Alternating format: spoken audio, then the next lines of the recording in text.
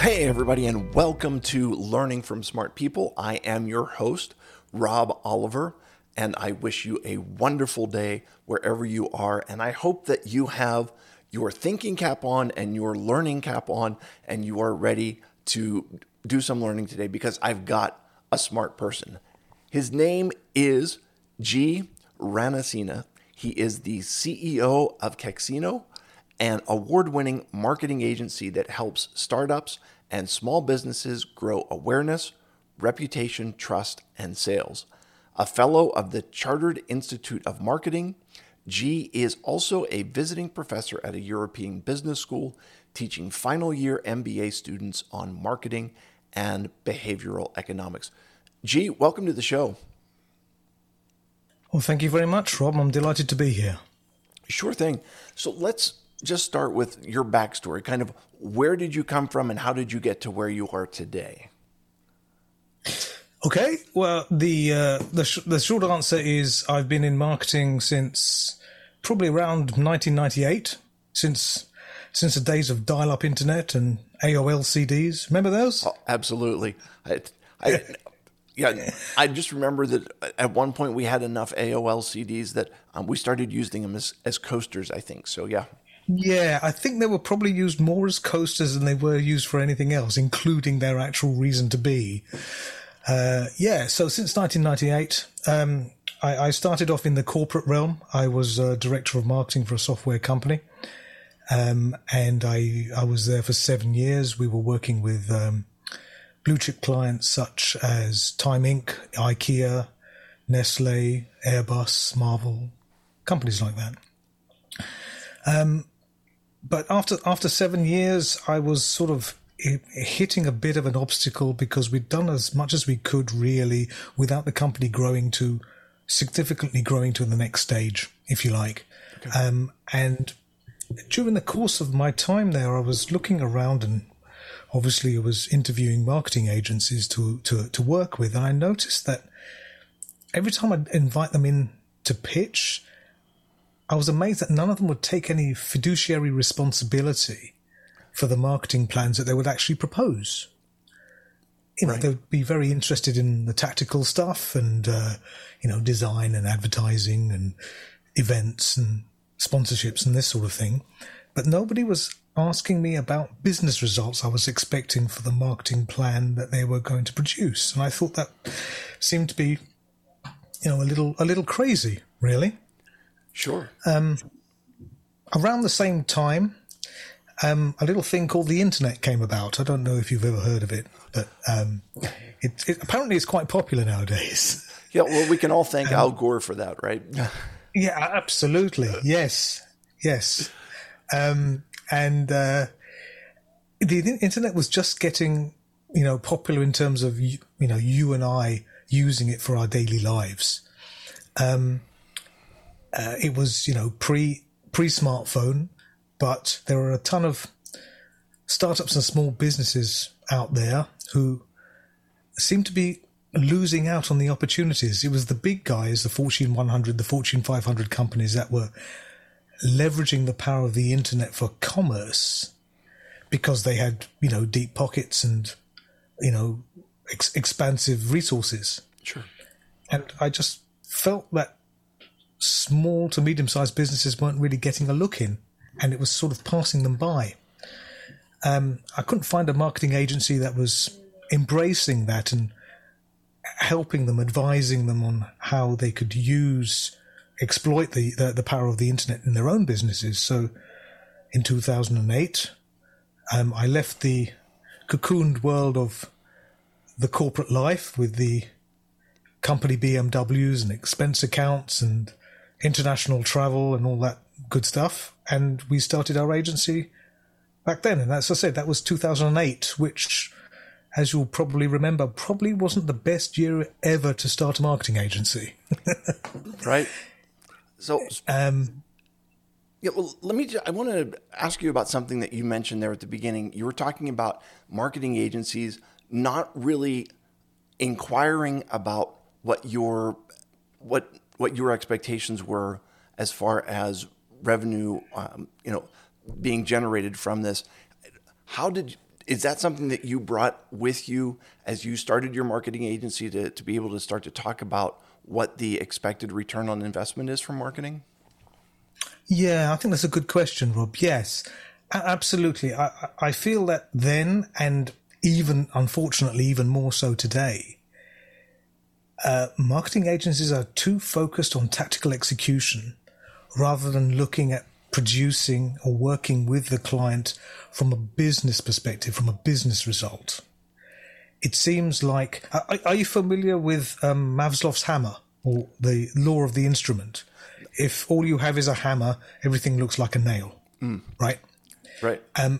And the problem with marketing agencies who lead from a tactical perspective is that they're automatically deciding on channels and methods of execution even before they've done what I would call the most basic parts of marketing. Customer research, behavior, buying patterns, segmentation, messaging, positioning, all that good stuff, which, is marketing 101, really. And they're diving straight into tactics before they've even acknowledged anything about customer buying patterns or behaviors. And I think it leads on to the bigger question of what marketing is all about. Now, from a marketing agency, it's primarily about business, the business of the agency. But it seems like that plays second fiddle a little bit when they're speaking to their clients, where the clients are looking for a business result too, right? Yeah. Like I'm often saying this internally in my team. My team would laugh if I say it again. Marketing isn't marketing if it doesn't sell anything, right? Yes. The ultimate goal is to move the needle revenue-wise. So if that's the ultimate arbiter of whether a marketing activity is successful or not, surely this should be the first port of call for any marketing agency worth its salt to be focused on from the client perspective. Okay, so I understand a little bit about marketing, and sometimes what I'm hearing is kind of marketing agencies selling brand awareness, where it's a non-tangible, it's an undefinable from a value perspective thing, where you said, well, we've increased your brand awareness, and you can't attach a monetary figure to that. And I'm assuming that there is the opposite of that, which is kind of direct response marketing, where you're able to directly track the results of the marketing effort. Can you talk to me about those two different approaches and kind of what you see as the best practices in there? Absolutely. Another good question, Rob. You've been doing your homework. I'm very impressed, I have to say. Thank you. There are two very distinct spheres, if you like. We have, and if you steer too far one way or the other, it can often land you into challenges. On the one hand, you have the brand awareness side of things, which, like you say, is quite difficult to measure. And one of the reasons for that is that as a business, you don't actually have control over that position. A brand is the opinion, the emotional response formed in the hearts and then the minds of your customers. It's your customers who control your brand, not you. Right.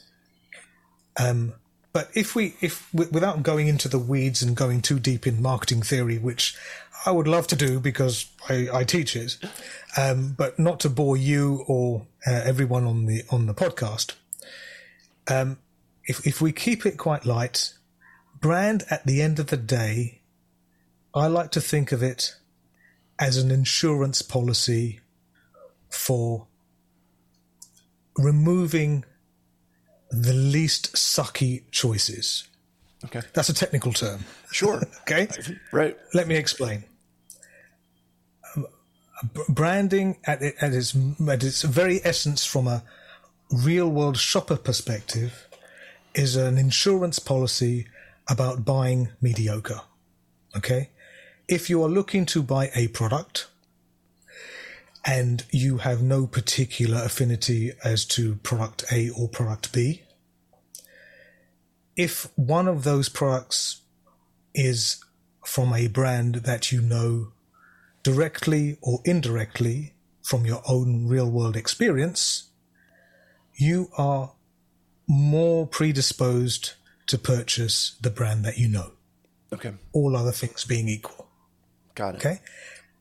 If I buy a Samsung TV, other TVs are available, of course, right? Right. I buy a Samsung TV, for example.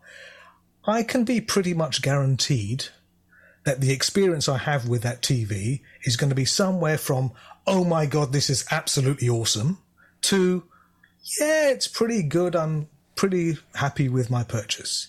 Right. It's very unlikely that you're going to get to the point where, oh my God, what an absolute piece of Garbage. crap. Yep. Right? Yep. Right. And that is your insurance policy. Now, you could go off-piste and buy another television from an unknown manufacturer, and you may well be pleased with your purchase. It may excel from a technical perspective, from a usability perspective, from the Samsung equivalent. But there's also the other side of the coin. It might be an absolute lemon. Right. And the interesting thing from a behavioral perspective is, if we were friends, well, of course we are friends now, Rob, right? Absolutely. So if we were friends and I said to you that I was in the market for a television and I bought a Samsung, and after 3 months, the thing blew up. No, sorry. After 1 year and 1 day, let's say, after the warranty ran out. Yep. That's probably a better analogy.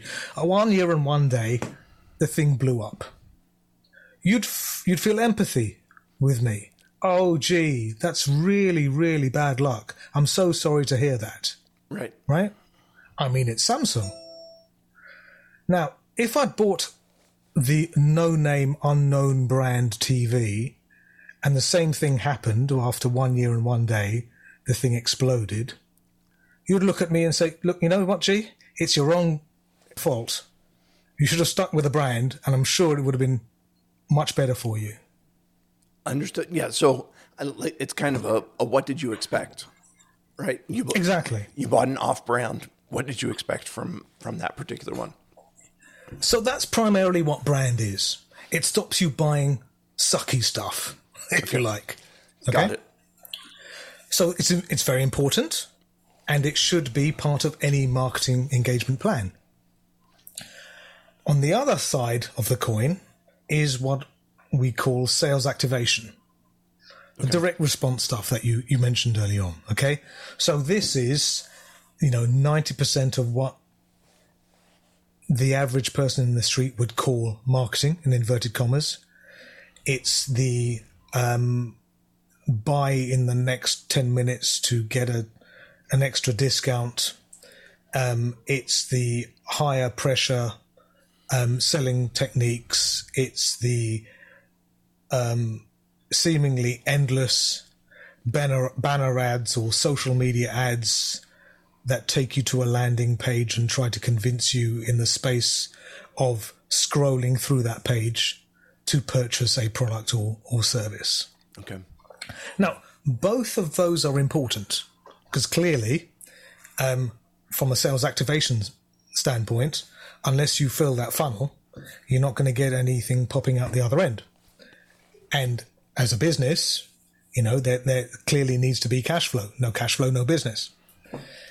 The issue in my mind comes when the balance between brand awareness and sales activation is out of kilter and we're too far one way or the other. The thing is, most people either abandon brand awareness because, as you mentioned, it's difficult to measure, or don't hold it in high enough regard because brand awareness is a slower burn initiative, it goes on for longer, and it's less attributable to particular actions that you initiate throughout a particular time period. Okay. But it increases our overall awareness from the customer expectation level at a more macro level. The problem with focusing too much on sales activation is you spend money on sales activation, sales go up. You stop spending money on sales activation, and the sales go back down to zero.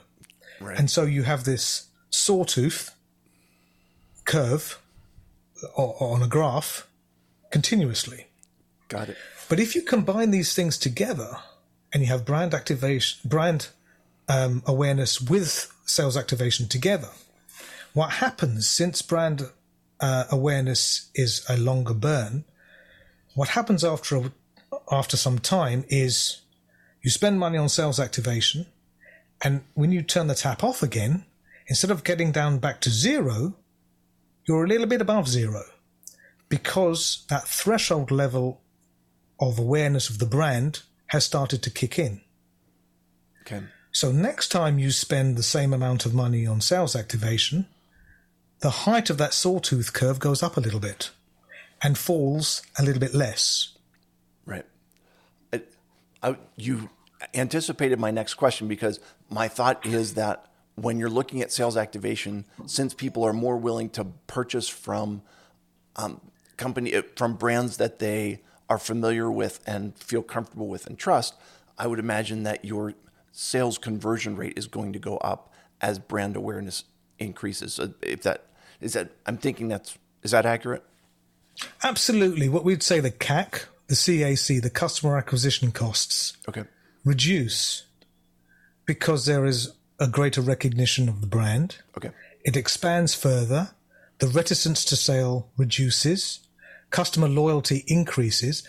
You know, it's all good stuff, Rob. I mean, there's very little downside. Yeah, no, and it's all good stuff, and yet it is, in practical terms, just a very difficult thing to track and measure. Let me ask you this: with everything going on in the world with COVID and everything, how is that impacting what's going on with marketing? Because I'm assuming that marketing has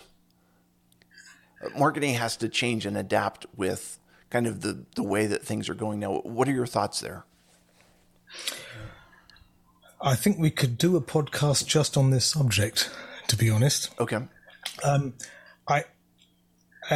think there's a lot to unpack here. Number one, I think we have to look a little bit about how marketing has evolved to date. And that really focuses around the fact that let me start from the beginning. Okay. Marketing used to be primarily about persuading people, right? To influence behavior, to deliver a commercial result.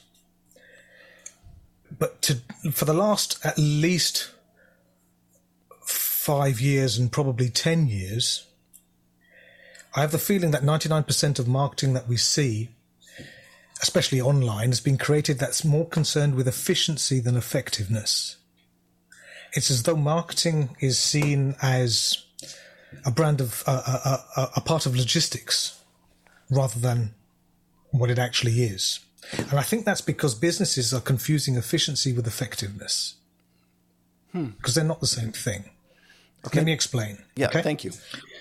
So effectiveness is how well you're doing to achieve your goals, right? How successful you are at delivering on whatever you set out to do. Okay? Efficiency, in contrast, we can look at it as a ratio. It's about how much input you make to deliver a particular output. Okay? So what's happening is that marketing tactics are increasingly driven, not totally driven, by people more concerned with efficiency than effectiveness. So what they're trying to do is reduce the input, reduce the spend of marketing to the absolute minimum, yet maintain a certain output and call that success. Okay. Okay, but there are many problems with this. Firstly, by chasing efficiency metrics, businesses end up looking and saying the same thing as each other.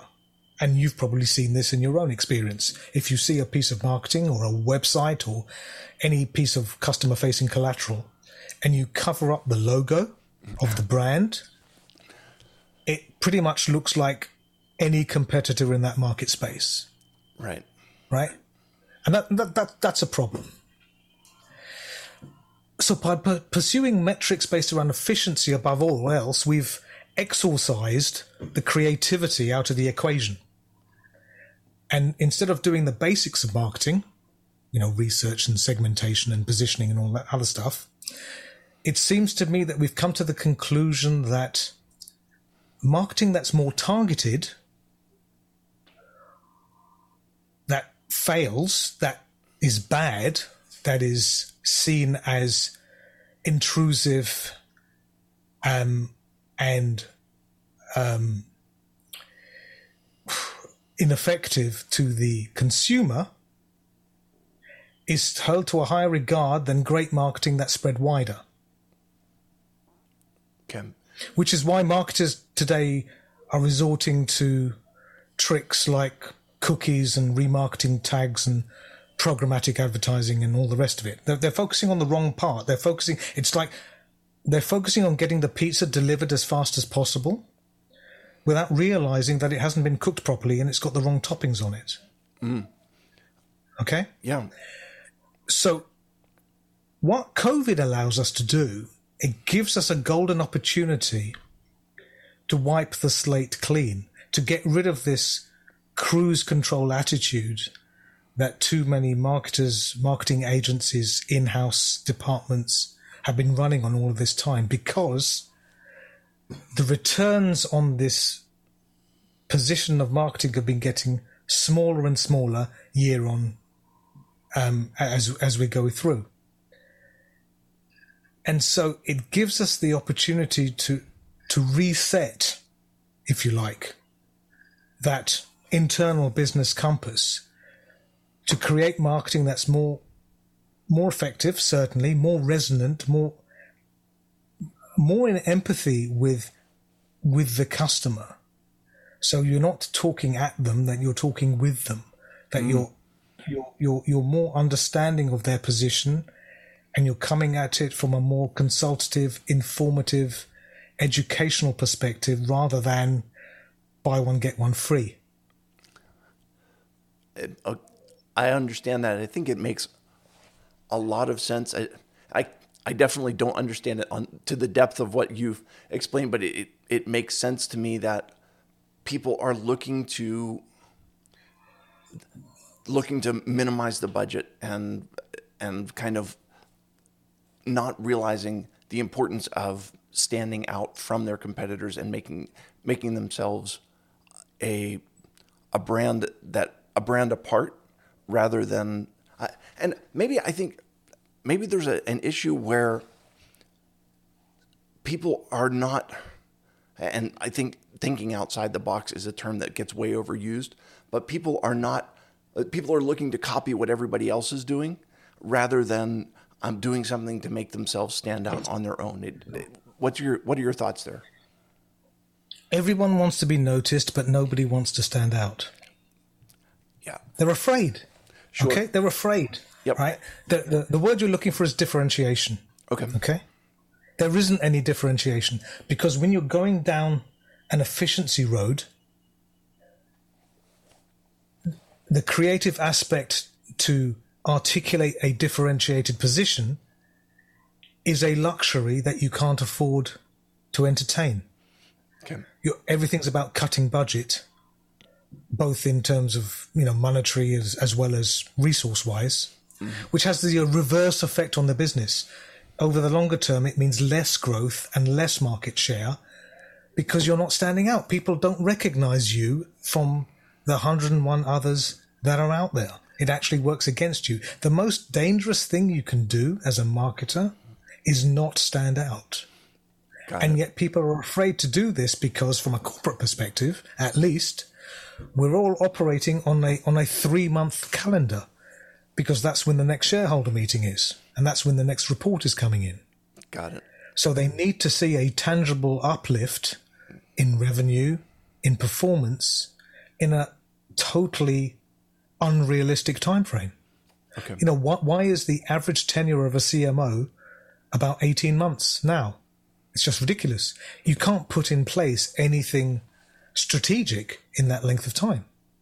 Okay. So our time is almost up. If you are going to give advice to folks who are looking at their marketing right now, small business owners, medium-sized business owners, if you could give them either a couple tips or a couple points of what to look at, what would you tell them? There are many errors that I see. I mean, I speak to startups and small business owners pretty much every single day. Okay. And there are a number of things which crop up again and again. I think probably the biggest one in terms of importance is not having a plan, not having a marketing plan. They dive, as we mentioned earlier on, too many business owners or marketing managers tend to dive straight into tactical execution without having a real strategic plan. Basically, they're waving a wet finger in the air, right, and winging the whole thing.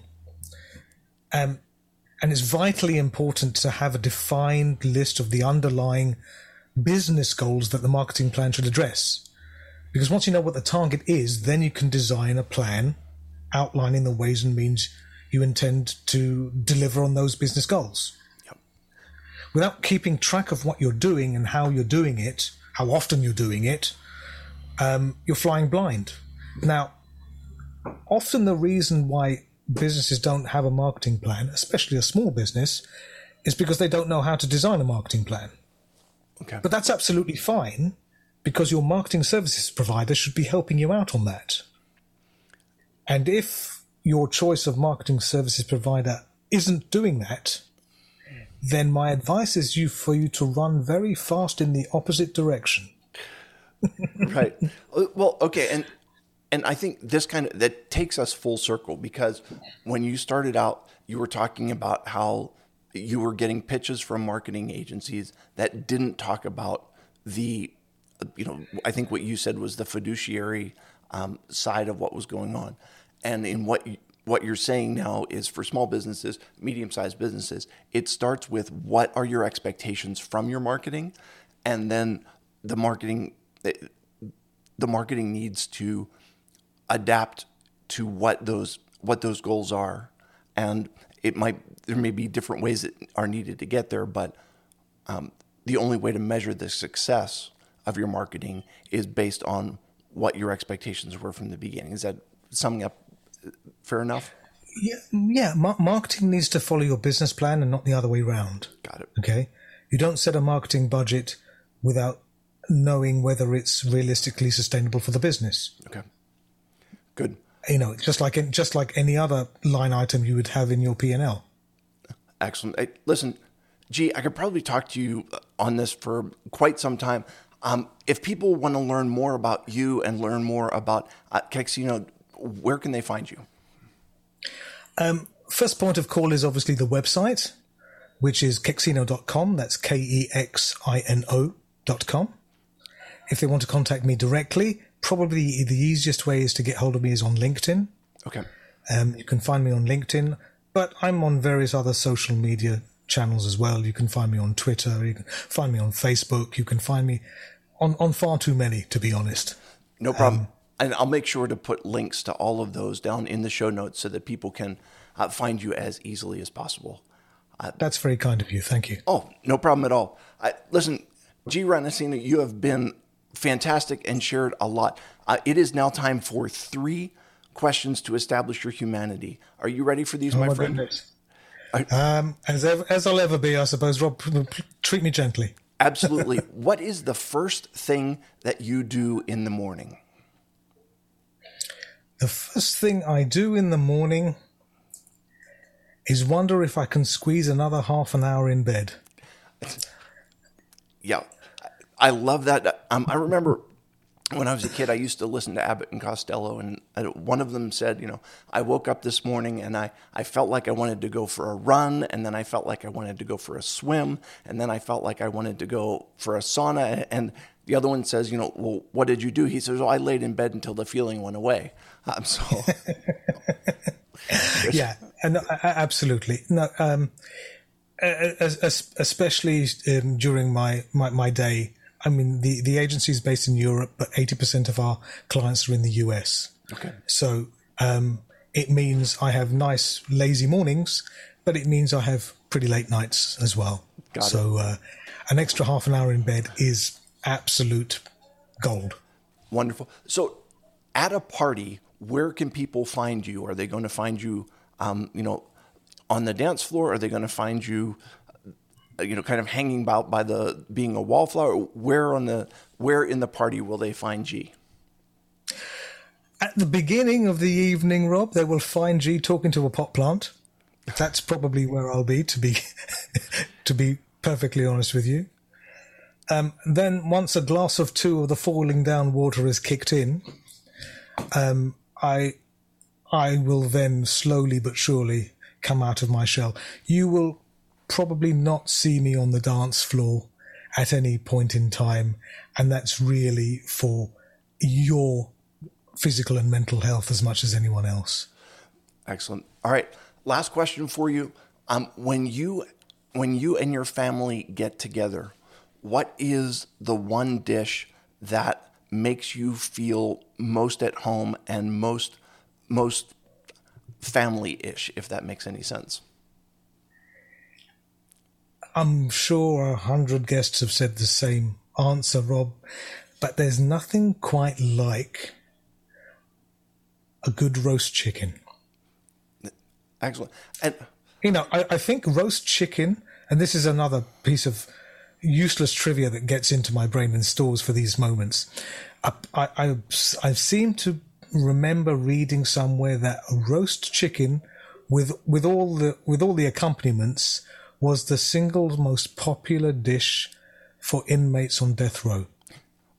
Wow. Well, I hope that you never find yourself in that situation. Yeah, that wasn't the reason why I suggested it. Okay. Just for sake of reference, what is your piece? Your piece of choice. Are you going wing, leg, breast? What's your roast chicken piece of choice? Ooh, good question. Usually, my wife beats me to the breast. Okay. So I would say probably either a leg or a wing, or whatever's left. But yeah, I don't usually. I'm usually carving, but I don't usually get the pick of the pieces afterwards. Actually,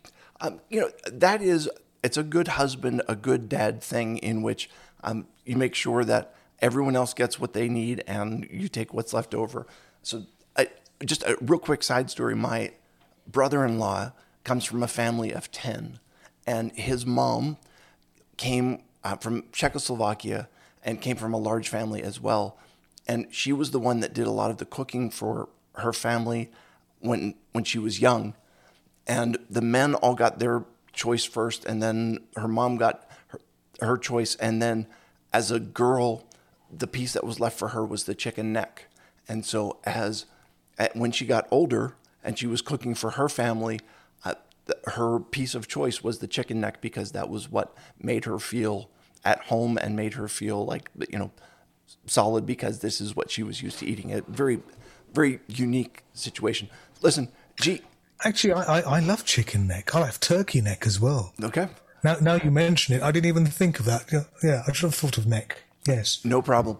Hey, G, you've been phenomenal. I appreciate you being with me today and sharing all of the insights.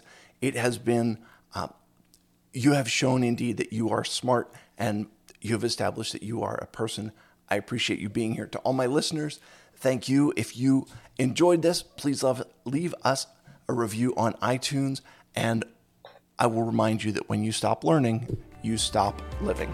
Have a great day, everybody.